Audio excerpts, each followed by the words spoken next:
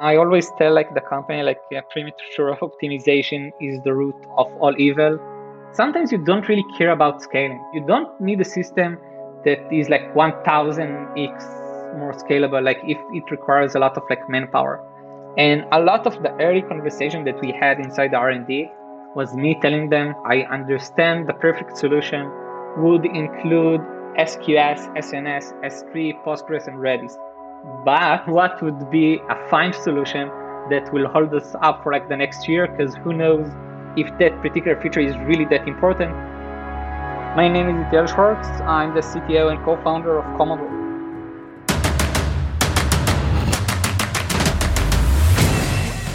This is Code Story, a podcast bringing you interviews with tech visionaries who share in the critical moments of what it takes to change an industry and build and lead a team that has your back. I'm your host, Noah Labhart, and today how Itiel Schwartz built the platform to monitor your Kubernetes and discover root causes to your infra problems. All this and more on Code Story.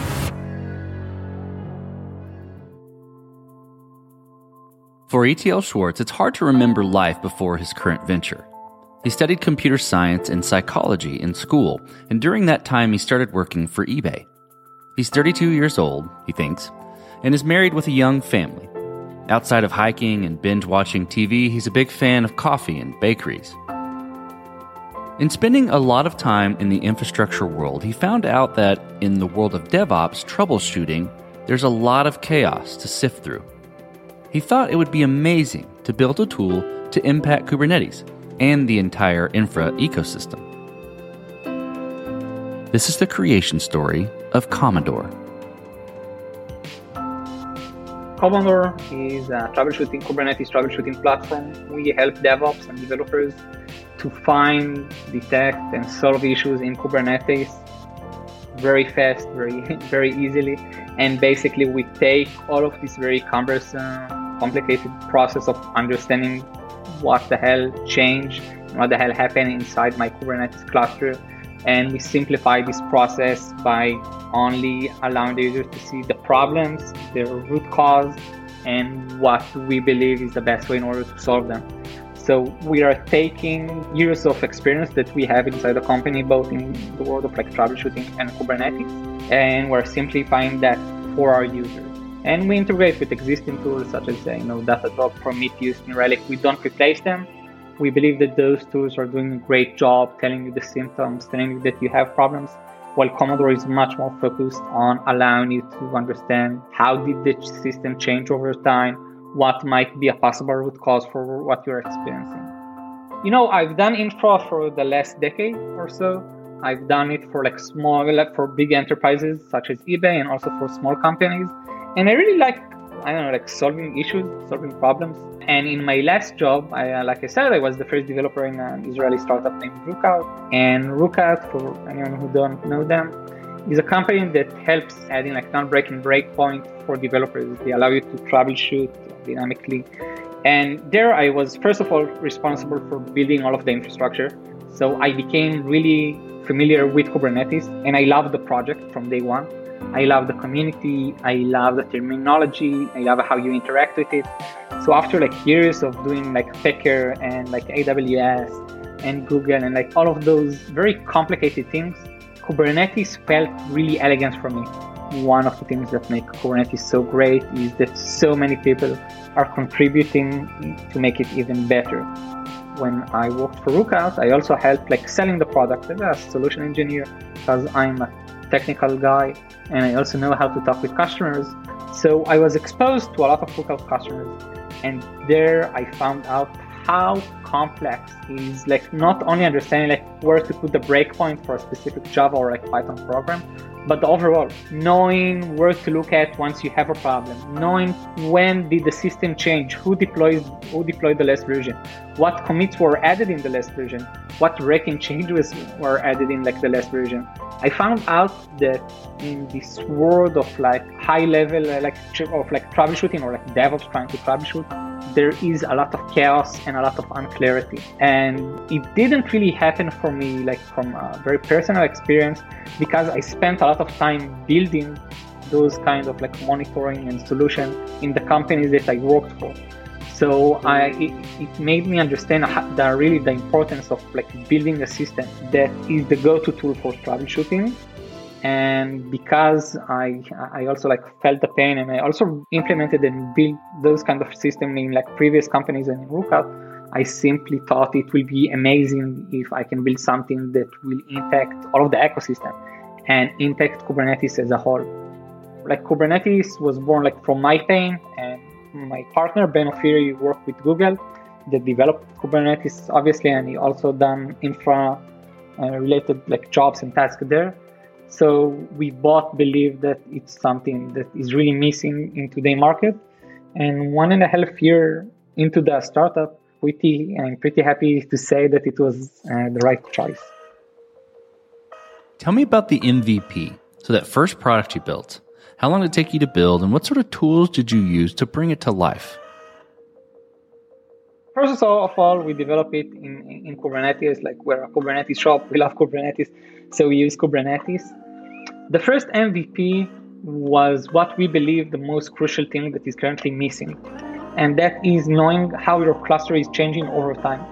What we did is we install an agent for our customers running as part of the cluster, and that reports every time there's any kind of change inside the cluster. For example, a new image, the number of replicas change, the number of CPU limit, the config map that change. We sat there, we audited everything, and we knew when and how the system changed over time, and we created a timeline for our users. That is still the backbone of Komodor, and this is what we believe the most important thing. I think from the second that we started working on it to like the first customer that played with the system and tried it, it was 3 months, I believe. We really tried to work on the bare minimum. And looking now at the system like that we built back then, it was really bare bone, but we felt that it will bring value to our users.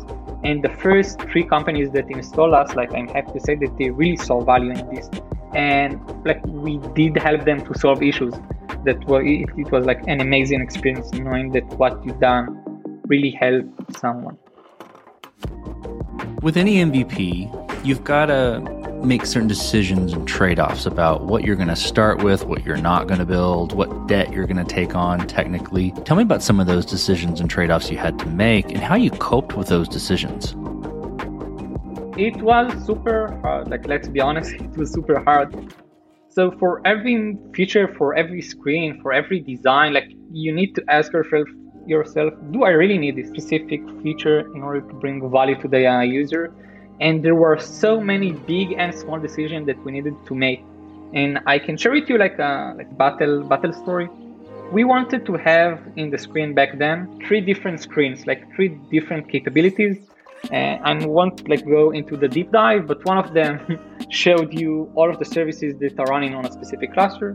The other one showed you a timeline per each service. You go to a service and you see its timeline. And the third one was a high-level overview of everything that changed across your system, like a macro-level view. So we had those 3 screens, and we tried developing all 3 at the same time.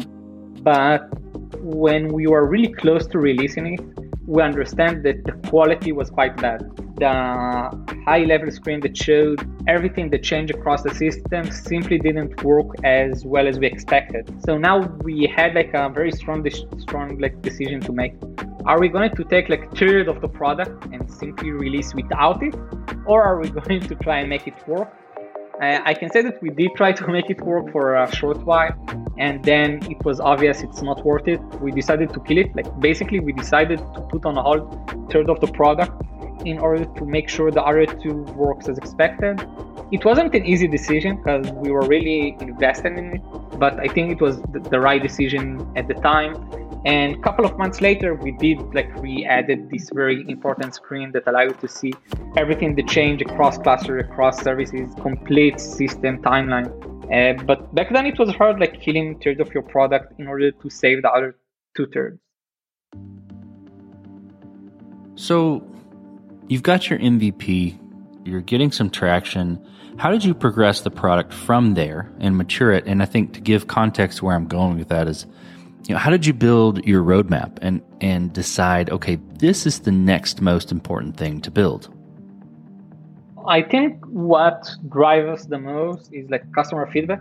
So it was customer feedback from people that we talk with and from our customers, design partners, mentors, advisors, like telling us where are their pains, where do they need Komodor to step in and to help them. So we try to make sure that the product answer real needs. Regarding like the roadmap, there is what we believe this is a perfect product. If we'll do A, B, C, D, E, like if we do everything, it's clear that the product will be amazing. The problem is that we have only 3 developers, so we need to choose one. So a lot of like customer feedback on one hand, and the other hand was going really deep into the Kubernetes community, understanding the pains of customers that we didn't really meet so far, understanding where is the market going for. And I think like it's a constant like prioritization loop of releasing something, getting the feedback, understanding if we are on the right track. If we are, let's double down on this. If we are not, let's kill it. So it's a lot of like small decisions that adds up to like one unified platform. On the other hand, trying to remember what would an amazing product look like and what is like the goal that we are striving. So let's switch to team then. So how did you go about building your team? And what did you look for in those people to indicate they were the winning horses to join you? First of all, take people that you know if you can. I was lucky enough to work in 2 really great companies, both Forter and Rookout. So I just took like the best employees from there, and I was like lucky enough for them to join me along the way. So like if you can work with people that you already know, I think the most important thing for startup in this area is the ability to work with a lot of uncertainty and the ability to move fast without being afraid. So all of our first developers have this in common. They are not afraid of doing stuff that, like sometimes when I think about it, maybe we should be a little bit more afraid. But having like builder type mentality that is not afraid to fail and is not afraid to have a lot of uncertainty and a lot of unclarity, I think it's like a must for first developers. And this is like the kind of things that we looked for. It wasn't even like necessarily a lot of experience. We took like people who were like quite young, but they showed those qualities, like ability to work alone without a lot of guidance. And not really alone, we have a lot of teamwork, but like without a lot of guidance, and to deliver fast results without being afraid of switching direction really fast. Well, let's flip to scalability then. And this will be fun given you're troubleshooting Kubernetes. So did you build this to scale efficiently from day one, or have you been fighting this as you've grown and gained traction? We are trying always to be like over provisioned a bit, like more than what we're currently supporting. But I always tell like the company, like perimeter optimization is the root of all evil. And we have a lot of really talented people here in the company. And talented people sometimes really like to think about scaling. And sometimes you don't really care about scaling. And you need like to find the balance between not needing to think about scale every day and necessarily because your system can scale 2x or like 3x the number of customers that you currently have on one hand.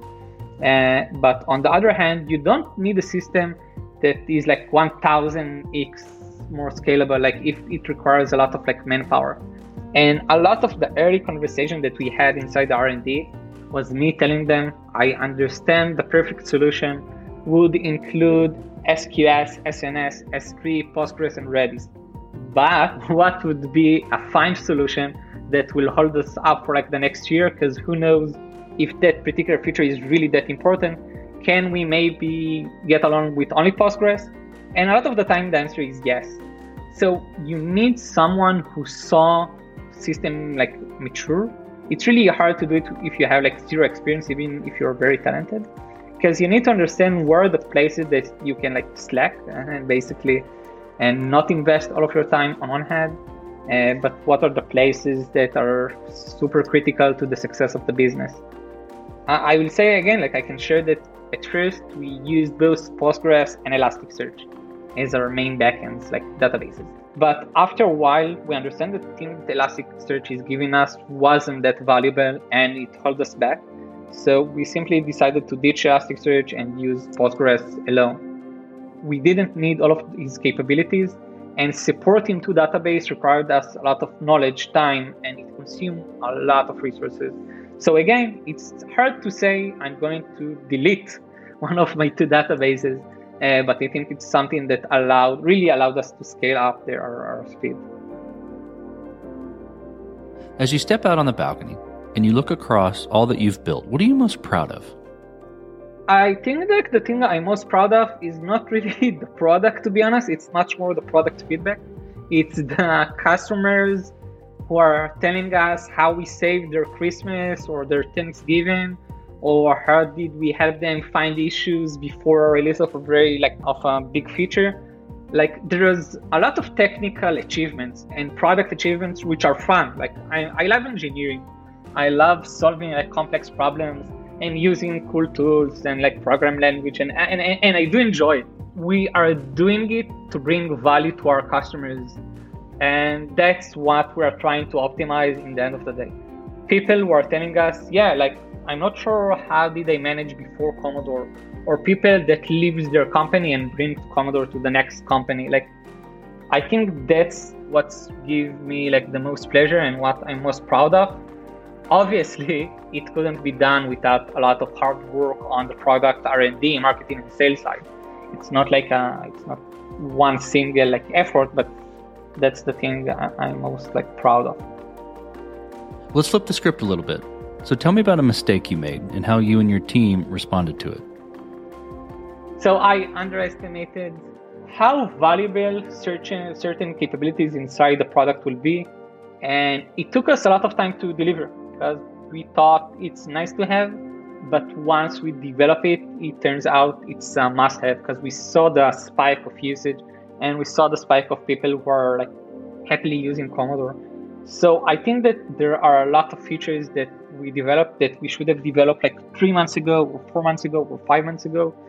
You always need to retro on yourself and to figure out why did you do what you do. Why didn't you ask for more feedback? Why didn't we try some slim MPT? So a startup is just as good as his speed. So every time we're moving slow or we fail to recognize a certain feature, it is for me it's a mistake. We also develop a lot of features that people didn't use. Not a lot, but we developed features that people didn't use, and we had to kill them. But I see those kind of things as more of an experiment, and I don't believe you can succeed without having a couple of failed features that you thought will be great, but they aren't. Well, this will be fun to ask. What does the future look like for the product and for your team? We see more and more companies that are using Komodor on a daily basis. And what I want to see is more companies using Komodor, and we already see it, but I want more and more companies. And inside the company, I want to see more users using us more frequently. Basically, Komodor goal is to be synonymous with Kubernetes. If you have Kubernetes and you are not using Komodor, then something is not okay here. Regarding the company, a year and a half ago, it was only me and Ben, 2 people. We are currently 40, and I believe we are going to double ourselves by the end of the year. We are hiring for Kubernetes experts, if anyone is hearing, and marketing and sales and so on. So we see a lot of growth going forward. I think we are lucky enough not only to have the right team, but also we're in the right time, in the right place. More and more people are moving into Kubernetes. More and more people understand that they can't really utilize or use Kubernetes without a system like Komodor. So I feel that Kubernetes, it's like a beacon that everyone are just going there almost blindly sometimes. They need someone to help them understand how to use it, how to best configure it, how to detect issues, how to prevent them, how to solve them. And I think Komodor will be the tool for everyone who is using Kubernetes, basically. I really believe that we are on the verge of a very big tide, and we're simply like surfing it. I hope it's an expression in English. Let's switch to you. Who influences the way that you work? Name a CEO, CTO, an architect, really any person you look up to, and why? So a lot of people. First of all, I will mention like my partner, like Ben Ophir, the CEO of Komodor, that I believe is amazing at what he's doing, but also I think that we are working really well together. Startup, it's not, at least for my case, it's not like a lonely battle. Like you have someone with you every place of like every place in the along the way. So I will say Ben. I also try to have a lot of advisors who are helping me, people who are CTO or was CTOs or experienced product managers, and to surround myself with people who already experience what they are having and can save me a lot of frustration or calm me down. So I think like making sure you surround yourself with like very good people is critical. I was really lucky to work in like I said, like very good companies, both eBay, Fortran, and Rookout. I had a VP R&D that really influenced me in Fortran, named Oren Ellenbogen, which is really good. He has a newsletter and he writes a lot about R&D leadership. So I think he really helped me to develop as a developer and as a person, and also like in Rookout. So like a lot of people, and obviously my wife, Adi, the most influencer out of all. Even when I try like to think about what do you need in order to succeed as a startup without a really good and strong support at home, it's simply impossible. Well, we talked about a mistake earlier, but a little bit different spin. If you could go back to the beginning, what would you do differently, or where would you consider taking a different approach? I think that as much as we tried, I would make the MVP even smaller. Like it took us 3 months, and I believe that because we weren't really sure what we were building back then, what's the really minimum, I would try to shorten that time period from, I don't know, like to 2 months maybe, or even month, because we learned so much more once we had customers using the MVP, that every day that we didn't release it was a mistake. So I think like that's the one thing that I would change. The other one is to select clearer goals from a company standpoint. I think now that we grow, I see the importance of having a very clear goals. It might be like inspirational goals. It doesn't have to be like it's helpful if it's also like metric driven. But having very clear goals make other people in the company much more effective, because everyone are looking and optimizing for the same goal, and they are trying to move the boat to the same direction and making as clear as possible. I think it's super valuable, and I think I didn't really understand it back then, the importance of setting very clear goals, and it is something I'm trying to do better since then. Well, last question. So you're getting on a plane, and you're sitting next to a young entrepreneur who's built the next big thing. They're jazzed about it. They can't wait to show it off to the world. Can't wait to show it off to you right there on the plane. What advice do you give that person, having gone down this road a bit? Did you validate it with customers or with the market? I see a lot, and I try to help a lot of like entrepreneurs that are asking me for help or asking me to raise money or connection or whatever. And I'm doing it like happily. But I think most of them don't really understand the pain and the problem that they are trying to solve versus the alternative, versus like the money, the effort, like everything. So simply understand the customer really well and the customer ecosystem really well. I think it's very tempting to see a problem and try to solve it without understanding how acute is it and how is it currently being solved. Just double down or like triple down on what are you really trying to solve, and is it really going to change for the end user that you have in mind, and really ask him and validate. And back then we did a lot of interviews with DevOps, with dev, with VP-R&Ds, with CTOs, and we try to understand the current problems, the current needs, the current pains. And I think it helped us tremendously to this day. And we also read the MOM test, which allow you to conduct those kind of interviews better. So I think that's the number one advice that I bring pretty much everyone. Well, that's great advice. Well, Itiel, thank you for being on the show today. Thank you for telling the creation story of Komodor. Thanks, man. Thanks. And this concludes another chapter of Code Story. Code Story is hosted and produced by Noah Laphart. Be sure to subscribe on Apple Podcasts, Spotify, or the podcasting app of your choice. Support the show on patreon.com/codestory for just $5 to $10 a month. And when you get a chance, leave us a review. Both things help us out tremendously. And thanks again for listening.